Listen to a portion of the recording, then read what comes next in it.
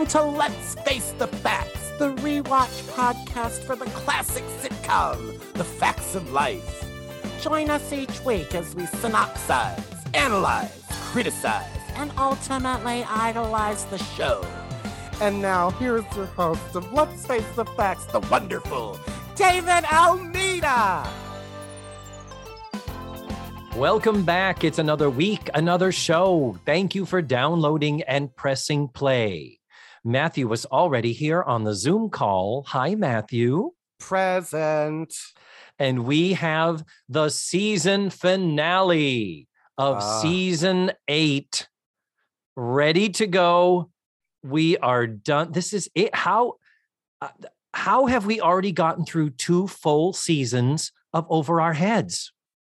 I don't know how you did it. David, there is nothing like a good season finale. And this is nothing like a good season finale. But ching, yes, oldie but a goodie. Yeah, we have got Rites of Passage Part 2, Season 8, Episode 24, sometimes called Rites of Passage 2, TOO. We talked about this last week with Part 1. This is one where you don't really need to have listened to last week's show to understand what's going on here.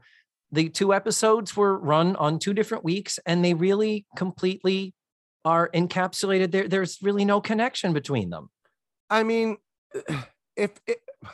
there is in the fact that they have graduated, but the one thing that kind of held over to this that connects them is the fact that Tootie's going to leave for summer stock.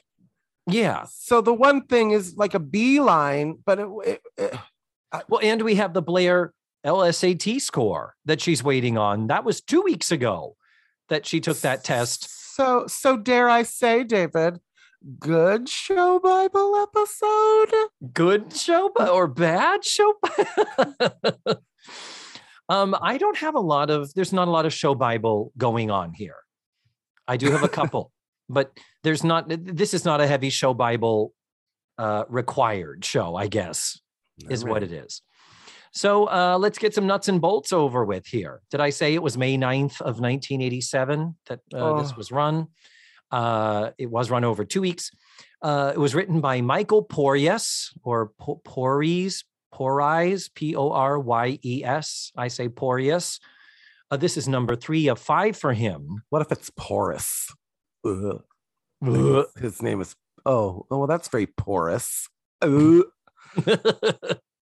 It absorbs moisture. This is the 3rd of 5 shows on which he will be working as a writer, but this is the first show written by him. The 2 previous ones were teleplay by him with story by other people.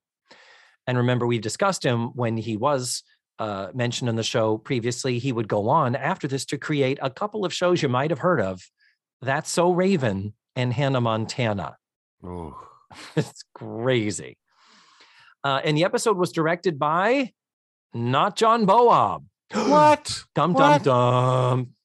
He was like, season's done for me. Peace out, bitches. I'm going to Tahiti. He's like, I don't do sequels. And that's why the confusion began, because it said Rites of Passage 2, Electric Boogaloo. And he was like, I don't do sequels. And he left the set. I've said everything I want to say. There is no more to this story. You can't top pigs with pigs. Well, Marion Deaton has been mentioned before. This is her 2nd of 3 episodes. She previously directed Fast Food, and the next episode she will direct is The First Time. Is this the first time we've had a lady director? I don't believe so. I think there was a female director in one of the earlier series back in the Eastland years. Oh, nobody was watching then? Well, how dare you?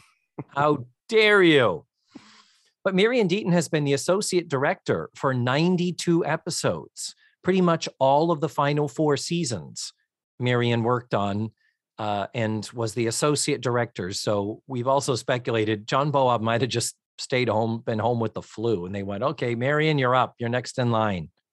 There was Judy Elterman. Okay, Judy Elterman. That sounds familiar. Yes. She directed Legacy. She directed All by Herself in season 5 and Bus Stop in season 6. You remember, it had nothing to do with Bus Stop.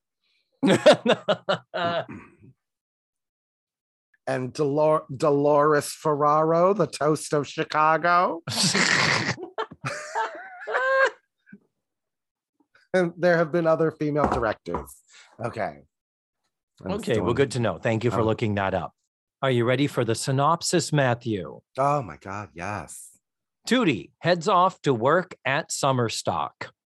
Natalie quits Senor Sombreros to take a writing class and decides that she is going to be returning to school full-time in the fall. Blair is planning a summer trip to Europe to distract her from how nervous she is to learn what her LSAT score is and whether or not she gets admitted to Langley Law School. Andy and Beverly Ann are planning a botanical tour trip in Beverly Ann's Winnebago, but Andy has a softball friend who has a family lake house that he invites Andy to, and Andy would rather go there. Beverly Ann steps aside and says he's okay to go, and then Andy has second thoughts, and they end up finding a nice little compromise. And then Joe, who's really the main focus of the episode, gets a very desirable corporate job developing computer programs for elementary schools. The guy who hired her is venturing off to create his own startup company in LA. And after some hemming and hawing, Joe decides to take the job, also knowing there might be potential for a romantic relationship with her future boss. Also, who is minding the fucking store? The end. Yeah. They're all just making summer plans. Oh, we're just trotting off here. It's not like you're just a college store. You exist in Peekskill. Clearly, what we saw last week, student body of Langley combined with the student body of Eastland, that ain't, it's not like that's such a huge chunk of clientele that when the schools close down, you close down. Yeah, somebody's got to go to the ballet. Somebody's got to go to that French restaurant with the 3-piece band. Someone's got to go to the drive-in that shouldn't still be there anymore. Never mind who's minding the store, David. Joe's just going to decide you own a business. Yeah, thank you. I wrote down 3 times. Bitch, you own a business. You're a partner. You are an equal partner.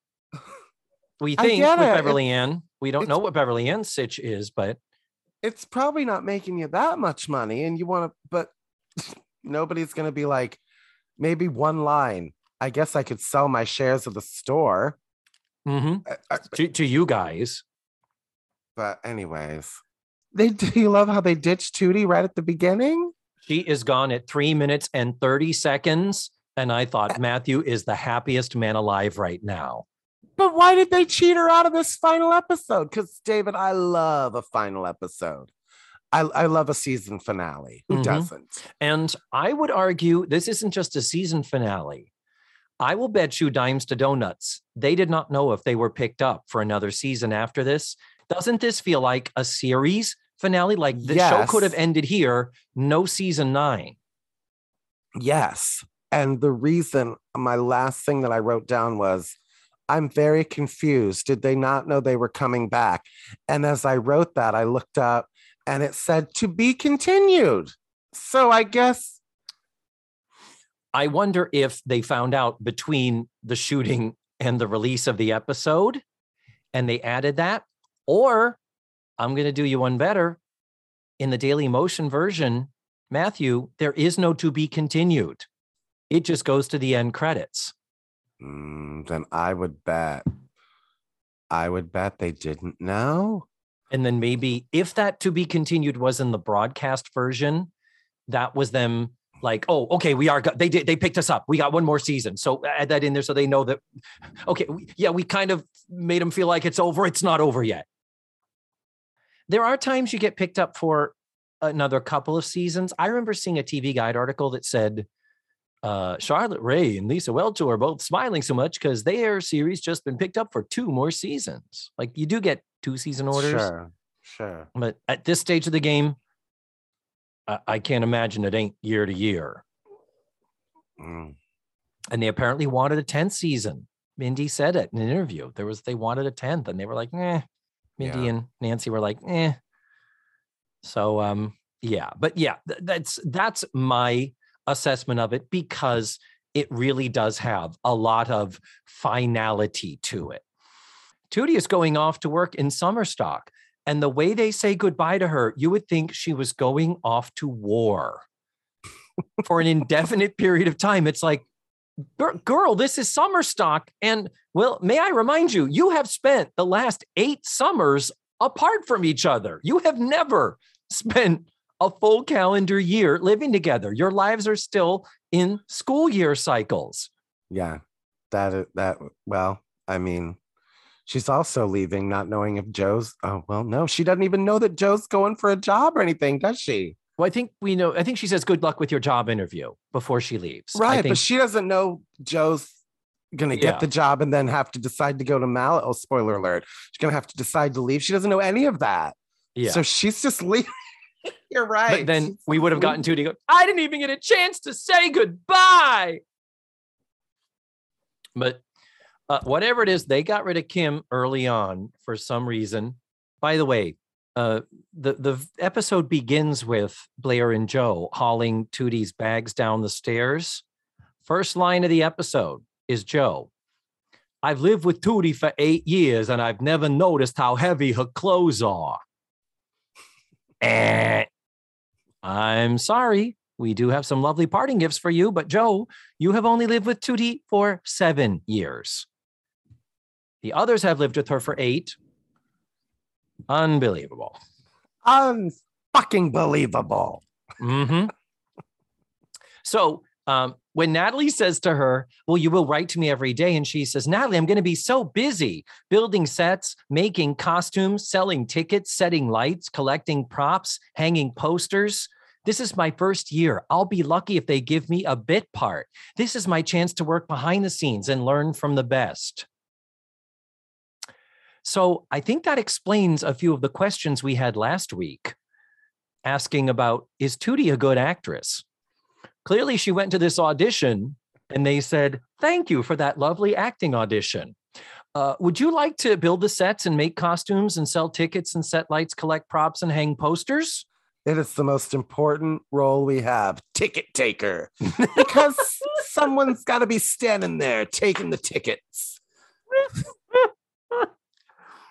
Oh, so why did she have to audition to get this? I think the narrative that we need to put forth is that's how good that audition was. That's how good Natalie's written monologue was. And that's how good her performance was. They were like, yeah, we really want to work with you behind the scenes. Yeah. Get off the stage, please. Thank you. We have another auditioner coming in. I felt there was a missed opportunity. And it's just me, but as a writer, I would have done it. When Beverly Ann says that she tried her hand at theater, they missed opportunity to mention South Pacific. Oh. All she had to say was, I was the best palm tree that, or something. But to get the same kind of effect, because she tells this horrible story about playing broccoli.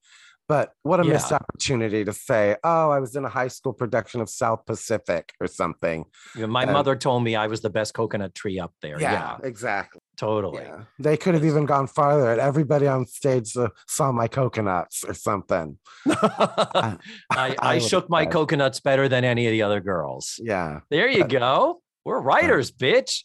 We couldn't. And this is a reference, of course, to Cloris Leachman did step in for Mary Martin and take over the role of Nellie Forbush in the original Broadway production of South Pacific in 1952? 50? 50 or 50? I don't know. I wasn't around then, so. Oh, never mind. The theater Tootie is working at is the fictional Jamestown Theater. Never heard of it. I Googled it. Does not exist. But they're such a big theater company. They held auditions in Peekskill. Maybe it was Jamestown, New York. That's where Lucy's from. they've got to have a Jamestown theater. It's probably called the Lucille Ball Theater, I would guess. But anyway. Well, I Googled it. I didn't see a Jamestown Theater unless they have a different name. They might have been called that in 87. But anyway. The Moira Rose Performing Arts Center. I hit my microphone. Honk honk. Tootie's ride is here. And Natalie says, say hi to Jeff. And Beverly Ann's like, Jeff isn't your old boyfriend, Jeff? Show Bible good, Matthew. We are referring to Jeff. We don't see him in this episode, but Jeff's coming back next season and they're going to get married. We know that this is part of her future.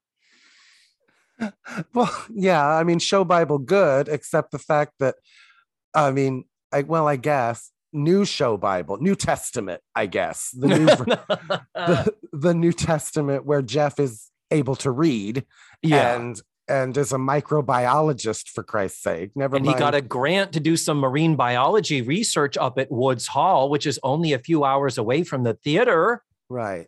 Never mind the Jeff that couldn't read. Yeah. And his friends helped him cheat. Huge hugs and goodbyes, almost tearful. Bye, Tootie.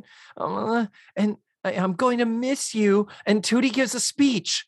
I've spent half of my life with you. Now here we are, all going off in different directions. Most people are lucky to have just one good friend. I got a whole house full. I mean, if that's not a swan song, I don't know what the fuck is. See you in September. Yeah, thank you. Okay, then. So you're in Jamestown. We can meet for lunch on Sunday, right? We could, yeah. I mean, yeah, I agree.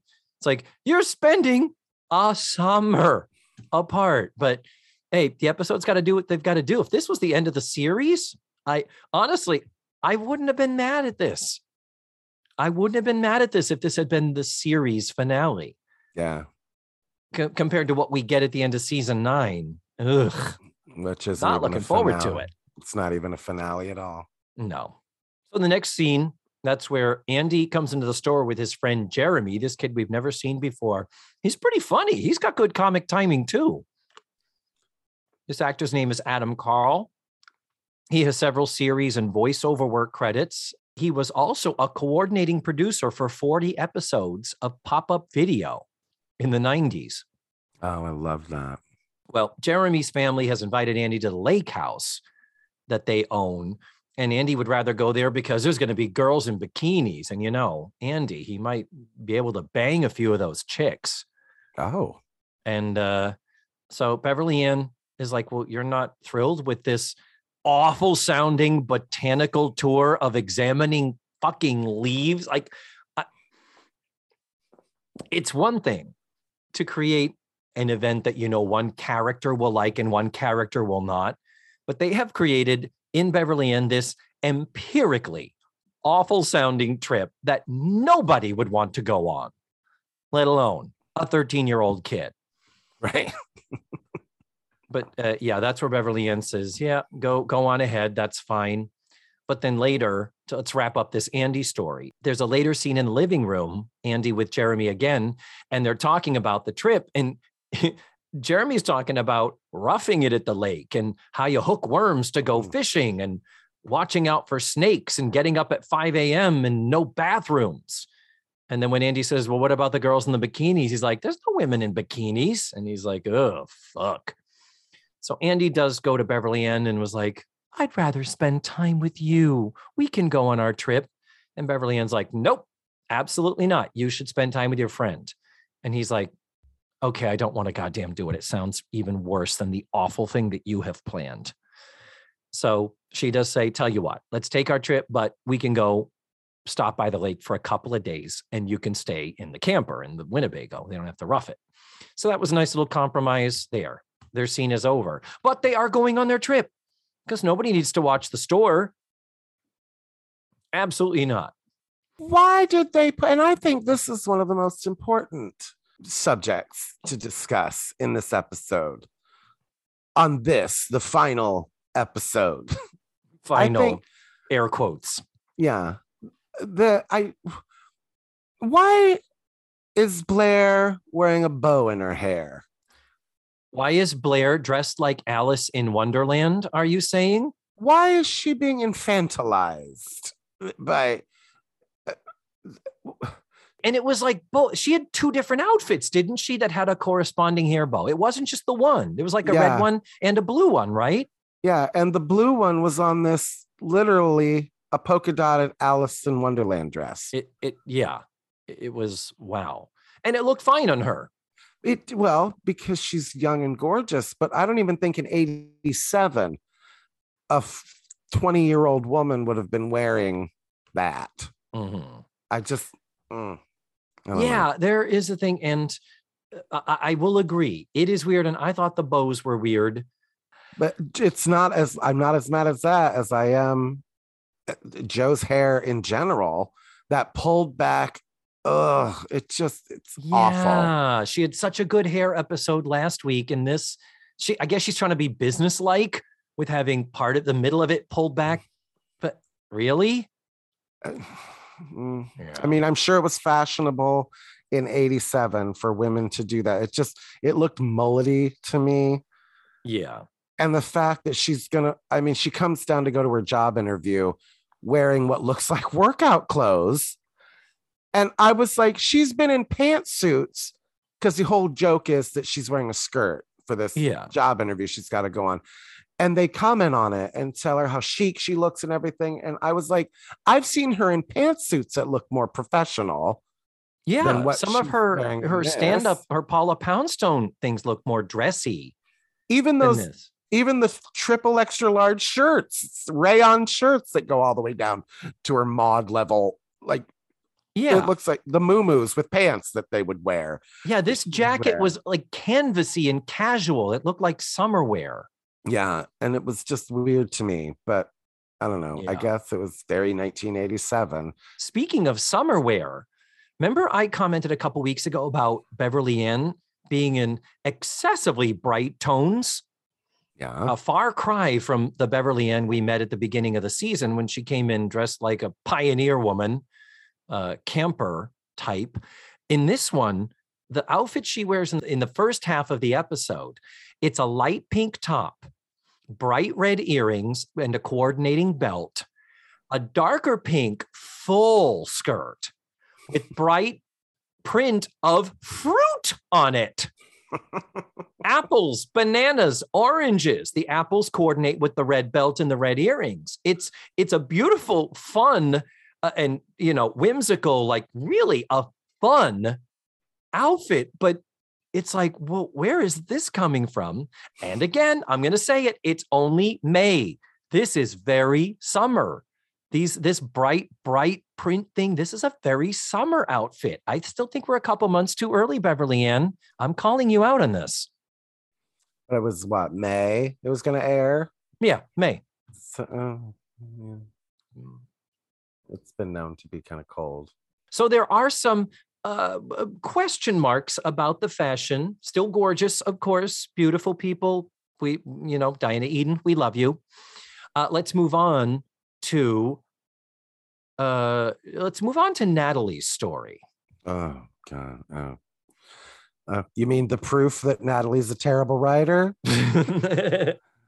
Well, yeah, it's pretty short to sort of re-synopsize that. It's just because she's decided to take a creative writing course, and the professor happens to be an author whose work she admires. So it's a really good opportunity. I like that in the writing. But Senor Sombreros was giving her shit for wanting to take some time off. So she quit it. And I guess she was thinking she'd get another job or something, but because this professor gives her a low grade, she's angry at getting the C- on the paper. And by the way, that's cut from syndication. The first scene after the commercial is cut from syndication, where Joe is asking Blair for advice up in the bedroom. Natalie comes in mad, and they're like, really? The professor didn't like it? And she's like, yeah, and this was perfect. I'm a great writer. Okay, maybe I could have tightened that up. Okay, maybe this is better. And then she goes off into the other room. That's what is the precursor to the later scene where she comes down and says, wow, that bad grade the professor gave me? His suggestions really did work. And at the risk of being immodest, is that what she says? I am a genius. Yeah. Yeah. Really think you're ready for the Pulitzer, Natalie? Yeah. Like the Pulitzer you're going to get from the newspaper article you were going to write when you were a teenager? I smell a Pulitzer. Yeah. Exactly. But the nice thing is Natalie says that she is going to go back to school full time, that this little exercise in having her work critiqued and taking a moment to get out of her own fucking ego and improve it, that she wants to go back to school full time. And I do love her saying that does mean Tootie is now going to be a year ahead of me, but I can still boss her around. I think that's adorable because Tootie was always a year behind her and they're besties. Let's see. We've wrapped up Tootie and Andy and Beverly Ann. We've wrapped up Natalie. So yeah, Blair, she gets the letter and she made the 42 that she needed. Yeah. She's planning this trip to Europe. Again, don't need to mind the store. And she mentions being in Europe the first, Beverly Ann's like, oh, it must be so exotic and all the locales. And Blair is like, the first 20 times. Yeah, it's fine. It's like, bitch, when have you gone to Europe 20 times before this? Well, we know she's been to Paris once. At least once. Because we had to fucking sit through it. And all the French they had her speaking in those Eastland years, remember? Because Blair's a rich person, so she knows French words. That was some crack sitcom writing right there. Very bon. Very, very bon. So then the second half of the episode is now Blair waiting for the letter from Langley. It's okay. You got the score. She got 42, the minimum she needed. But she still is worried that that's still not going to be good enough because it's the highest low score or the lowest high score, rather. But then she does get it and she gets in. Ta-da! Okay, so now we're ready to talk about this Joe story. And I mean, I really covered it. The synopsis did cover a lot of things. It's just the developing computer programs for elementary schools. Mm-hmm. And then later he comes and says that he wants to work with her. Yeah, after knowing her for a week. She's so amazing in this job.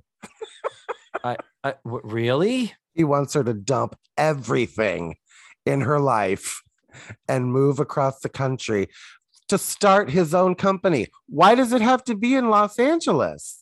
But no idea. First of all, this guy is played by the wonderful Jonathan Perpich. Yes.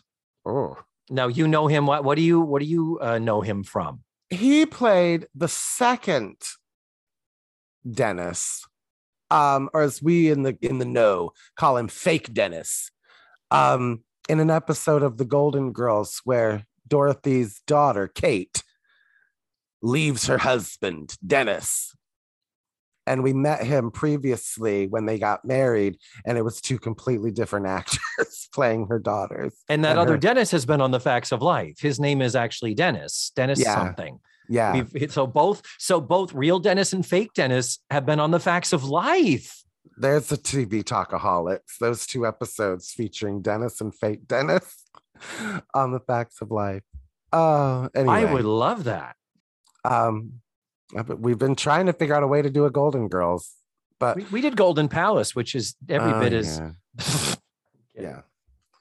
But so yeah, why does it have to be in Los Angeles? I exactly. They couldn't talk by Zoom, really. They couldn't. Well, not even that. Telecommute. You're starting the company, so I guess you would decide. And wouldn't it be best to start a company like this in a place that has two private schools?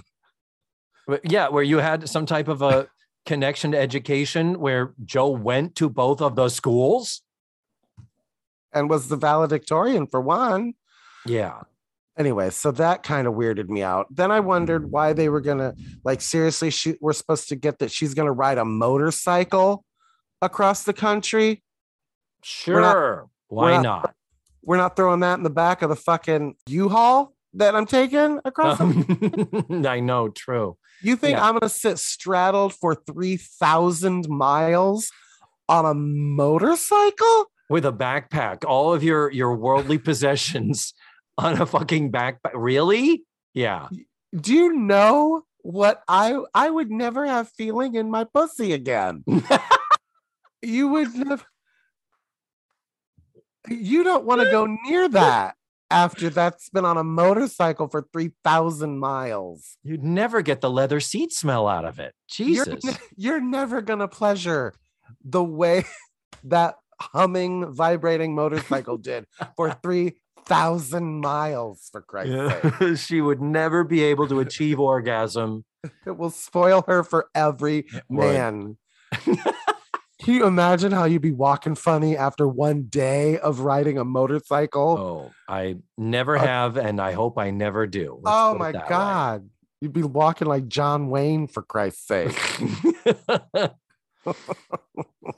Well, this guy, Eric, is the name of the character, played by Fake Dennis. He is nice and light and fun. They do a nice job kind of trying to connect them and make there be some maybe romantical stuff going on. There's a scene later in the second half where he does this weird thing with putting his fingers around his eyes like goggles, and that feels a little forced. It's like, oh, okay, you went a little too far. Yeah. This had a lot of shadows of Richard Dean Anderson in Brian and Sylvia, where they're trying to make sure he's the wacky off the cuff. Well, excuse me. That, you can't force that whimsical stuff. That give him a ventriloquist doll. Yeah, there you go. Comedy gold. Jesus. Yeah. So, but yeah, educational software. Other than that one episode where Joe talked to the computer, has Joe ever had anything to do with computers or talked about computers? You know, she was part of it when trying to fix it when Natalie accidentally hacked into the rival bakery's disk without a modem. I mean, I'm not saying Joe has never set foot near a computer, but just a couple weeks ago, she was like, I'm looking through this book to try to find out what a job I'm going to do. It's like, what did you study? We never discussed a major or a career path. What? Didn't she already? And might have been before I was regular. She substitute taught or something, didn't she? So we kind of maybe can kind of say that she wanted to go into elementary education and then found this like as something that could be part of that, maybe. Somewhere she did say, I was thinking I'd like to work with kids. That did come about. And yeah, we did get that substitute teacher thing with the wonderful Joyce Bulifant. Right. For one episode. Yeah. Yeah. It's like Blair's artistical aspirations. It's like, it's there, it's not, it's there, it's not. But yeah. And I get that. Okay. Developing a computer program. I get that you need authors and content makers. I'm not saying she's going to be writing code. I'm aware that there are other, contributors to the thing, sure. But it's just like, okay. I guess this keys into her. At one time they talked about her writing. Remember, she loved journalism for that one episode where her teacher got busted at a Coke party. But again, there's been such a haphazard throw something at the wall, see what sticks, and clearly nothing stuck thing about these girls, particularly Joe, because Tootie and Natalie, thank God, at least we have them. We have Natalie, the writer, Tootie, the actress. I'm sorry. Correction. Natalie, the terrible writer, and Tootie, the awful actress. So this is a big overarching show Bible moment, or I should say lack of a whole bunch of show Bible moments that should have added up to something here to get us to this place. Yeah. But you're right. We have had the tiniest little nuggets of implication, but nuggets they were and tiny they were. Well, and this spoiler alert, next season, she comes back to Peekskill and goes to work at a community center. Like a youth, troubled youth center. Why not make her a teacher? You think you couldn't have spun that off? Well, what happened to the fucking job she left? What happened to the job that she left? We find out about that. We do. Yeah. Oh, I'm excited. That's good to know. But yeah, she could have been a teacher. And then make her a teacher at Eastland. Oh, what? Blair's going to be the owner and principal and person in charge of Eastland while I'm a teacher and I'm just from the streets. There's your spinoff right there. Thank you. Would have been great. And they still live together. Yep, of course. In one bedroom. She can't get away from her. Yeah. Anyways. But thankfully, we don't have that store to slow us down because Beverly Ann closed the store to make a bedroom for Andy. What? I have no idea. I cannot wait to get to that episode. That's going to be the attic being next to the bedroom level of shit conniption that I'm going to be having. Oh, you're going to lose your fucking mind. I know. I'm looking forward to not looking forward to it.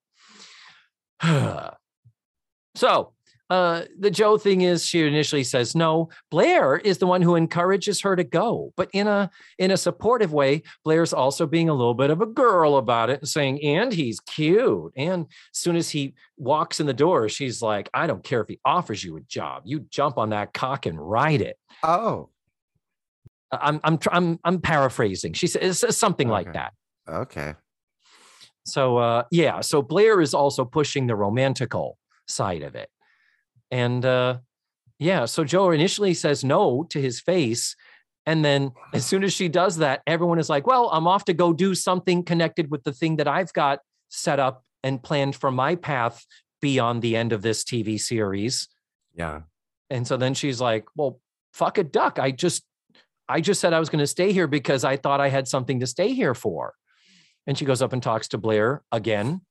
Yeah. And Blair's like, well, what the fuck do you want to do? She's like, I want to take that job. And Blair's like, so goddamn take it, bitch. Yeah. She goes, you're all leaving and I'm just sitting here. You own a business. Yeah, you could be minding the store. You could be selling the bongs and the CBD oil. You're not just sitting there, Joe. And the Jeff Stryker dildos and the lube. Yeah. And the fuzzy handcuffs. I don't know. Yeah. And what do they call what were the suckers, the sexy suckers? What were the oh God, sinful suckers. The sinful suckers. That's what it is. Oh my God. Oh my God. God. Just anyhow. So thankfully, Joe does have a change of heart. And I mean, it is a good opportunity. And here's the deal. I get that when you're 23, this seems like the end of the world. I mean, I was 24 when I got in a car and said, I'm going to move to Orlando, Florida. And literally I had my sister here and I had nothing else. I didn't have a job. I didn't really know what was going to be here waiting for me. So I get that it's scary to think about that and to think that there's also no turning back. But it's like, girl, if it don't work out, you just come home. And that's what happens, apparently. But the idea of that, we've known so many actors who have gone overseas to work at a foreign theme park. And then it'll be like, oh, hey, well, my contract's over and I'm back home. And I'm like, how long were you gone? 3 years. It's like, the fuck did 3 years go? Yeah. Holy shit. So it's like, yeah, yes, you can move and do a job. And guess what? You can move again and do a different job. That's how Orlando is, though. And also it's a town full of narcissists. So nobody makes you feel bad about that. True. When you go, Jesus Christ, I haven't seen you in 3 years. It's like, yeah, I know. It's never, yeah, I miss you too, asshole. It's always like, I know. It's been 3 years. Because we're all just trying to keep our head above water and scramble to earn a living. And there's people I haven't talked to in years, possibly more than a decade, that I consider friends. And if I'm run into them at the Fringe Festival, whatever, it's like, oh, hi. It's not well, you haven't fucking texted, bitch. Right. Because we're all so narcissists. We're like, oh, I'm sorry, I haven't noticed it's been 3 years. I've been fully involved in my own life. I won't say it's all narcissism. I mean, with me, it is total narcissism. But I mean, like I said, there's also we're all just trying to get the fuck by. We know we're all in the same boat. And I have no problem telling people it's like, you've been gone for 3 years. I am sorry. I am very self-absorbed. So yeah. Oh, sure, just totally. so you know, I didn't really notice. But I loved the final scene. Is that where we are? Our final goodbye. Oh yes. God, I love that. When you can see real tears on an actor, I am here for it. Yep. And we also get mushy music. We get the mushy music and the tears. Joe starts to leave. Oh, by the way, another show Bible bad before we get to this good moment that you love. Blair says to Eric, speaking as Joe's close friend for the last 8 years, again, I know you're trying to end the series and remind us that it has been 8 years that you've enjoyed this show that is clearly ending right now. But you've only known Joe for 7. But we get, again, one of my many times I will ask this question. Nobody at the sit down was like, you guys know it's been 7 years, right? Like, you know, like Blair or Joe or whoever had that in their line. Nancy McKeon herself didn't say, I have not worked here for 8 years. Right. Nobody was like, you know, I'll know it's been 7 years, right? Okay. All right. Just checking. You know that. Okay. Yeah. Man. But yeah, when Joe, they do a nice thing where Joe's kind of like, all right, we'll see you later. And they're like, that's it? Come on. And she's like, all right. So she gives hugs all around. We get the mushy music. And like you said, real tears. It's a lovely moment. Only opportunity missed that I wish we could have had. She should have hugged Blair last. Yeah.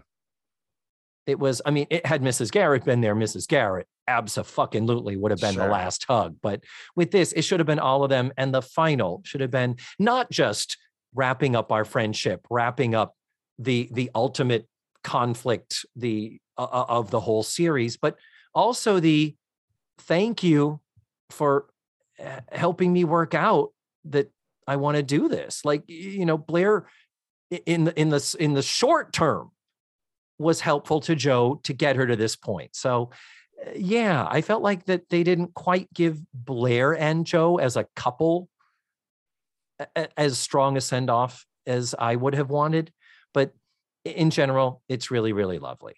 I might have called back to that conversation, except switch sides where Joe might have said, you know, I didn't realize how much I would forget. I would miss the talking, and Blair would have said the arguments, blah, blah, blah. But you know what I mean? Back and forth. Oh, the same scene they did last week, right before graduation, when they were in their caps and gowns. Except I would have switched it. So Joe was saying the nice things. Oh, yeah. I forgot to mention last week in that scene, which if I recall correctly, it was a week ago. Jesus, we were talking about this. They were in the bedroom on the upper decker, on the upper shelf of the bedroom. And you know an upper decker is when somebody shits in the back of your toilet, right? Okay. I know that. Yes, I do. I was seeing if I'd get a reaction out of you for that. Okay, just making sure.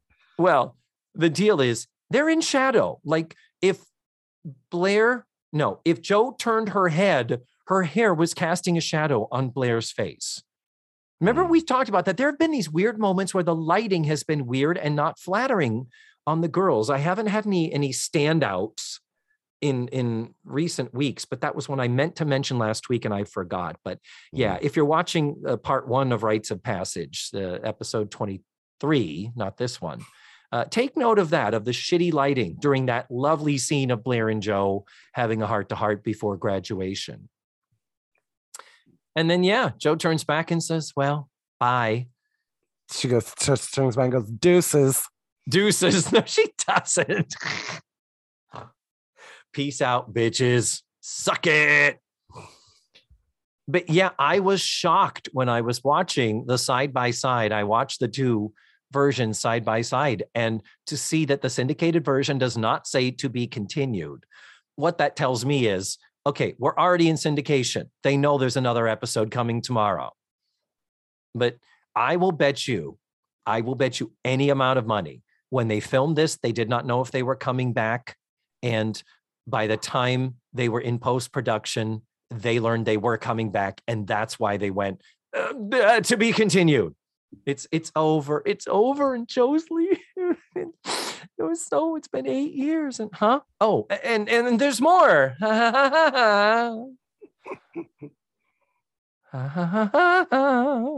Now we got to get Joe back from Malibu. Well, I mean, I know they sat around at that first writers session for next season, and they all went, well, what the fuck are we going to do? We've got Joe out in LA. And they all looked around each other and they all said in unison, are you thinking what I'm thinking? They went, yeah, Richard Mall. Yeah. Someone says, well, we could move the show to Malibu. And someone said, did you not watch Laverne and Shirley suck a bag of dicks? Go fuck yourself and you're fired. How are we going to get rid? How are we going to get Dick Mall? Oh my God. His name was Dick Mole, David. Richard Mole. Oh, Dick Mole. Yeah. Oh God. You go through life with the name Dick Mole? Dick Mole, but that's why he went by Richard. Hopefully did people call him Dick? I would imagine. Why wouldn't they call him Richard? No. What I was going to say, I'm looking for any time I can call somebody Dick. Come on. Well, maybe what they should have done is they should have moved the show out to Malibu. And they're living in a beach house. But the wacky landlord is played by your friend and mine, Dick Van Patten. Shoot me in the face. I would be out. Oh, I could not stand a season with him. And then Beverly Ann could come out and join them and they could become romantically involved. And then it would be Dick and Bev. That would be your spinoff. Like, remember the Ropers, that successful spinoff from Three's Company? Dick and Bev. Oh, shoot me in the face. Well, that wraps up this show this week, this season. Matthew, how are we at the end of season 8? This is episode 192 of the podcast. Oof. We've done 192 of these.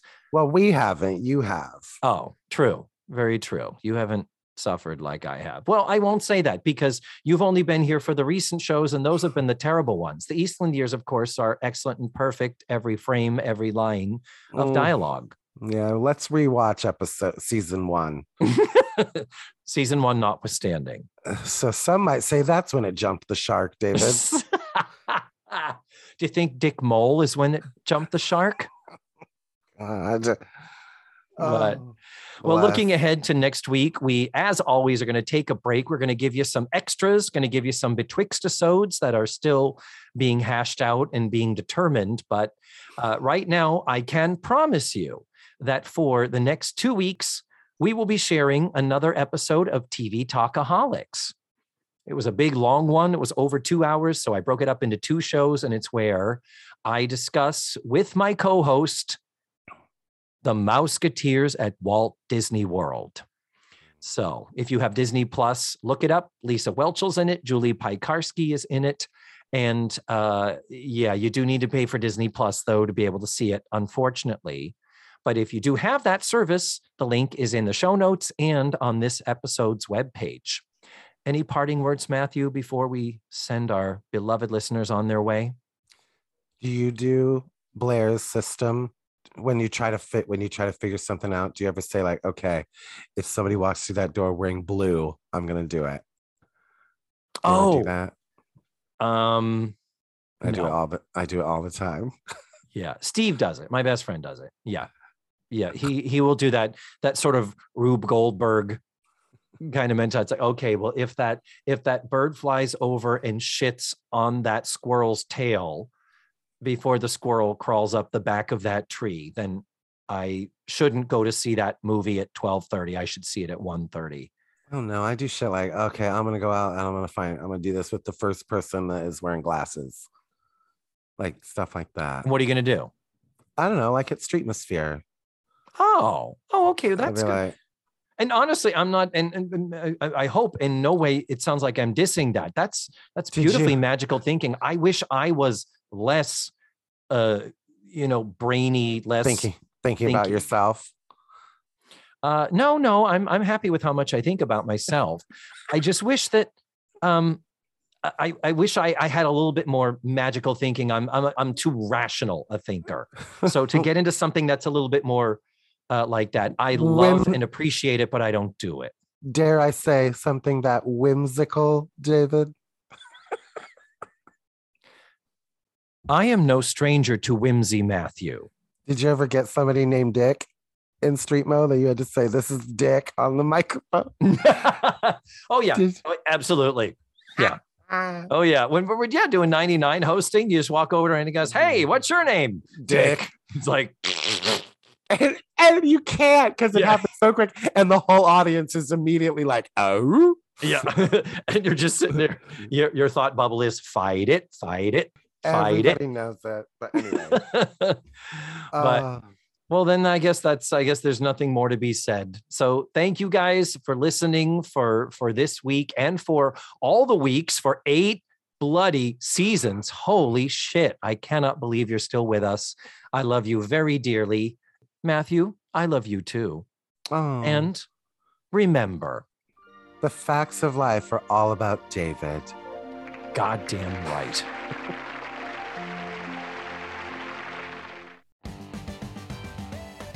Let's Face the Facts was created, produced, written, hosted, and edited by the wonderful David Almeida. Our theme song was beautifully arranged and recorded by Ned Wilkinson. Please visit FaceTheFactsPod.com for supplemental photos and videos, links to social media, and ways that you can support the show. And don't forget to subscribe, rate, and review.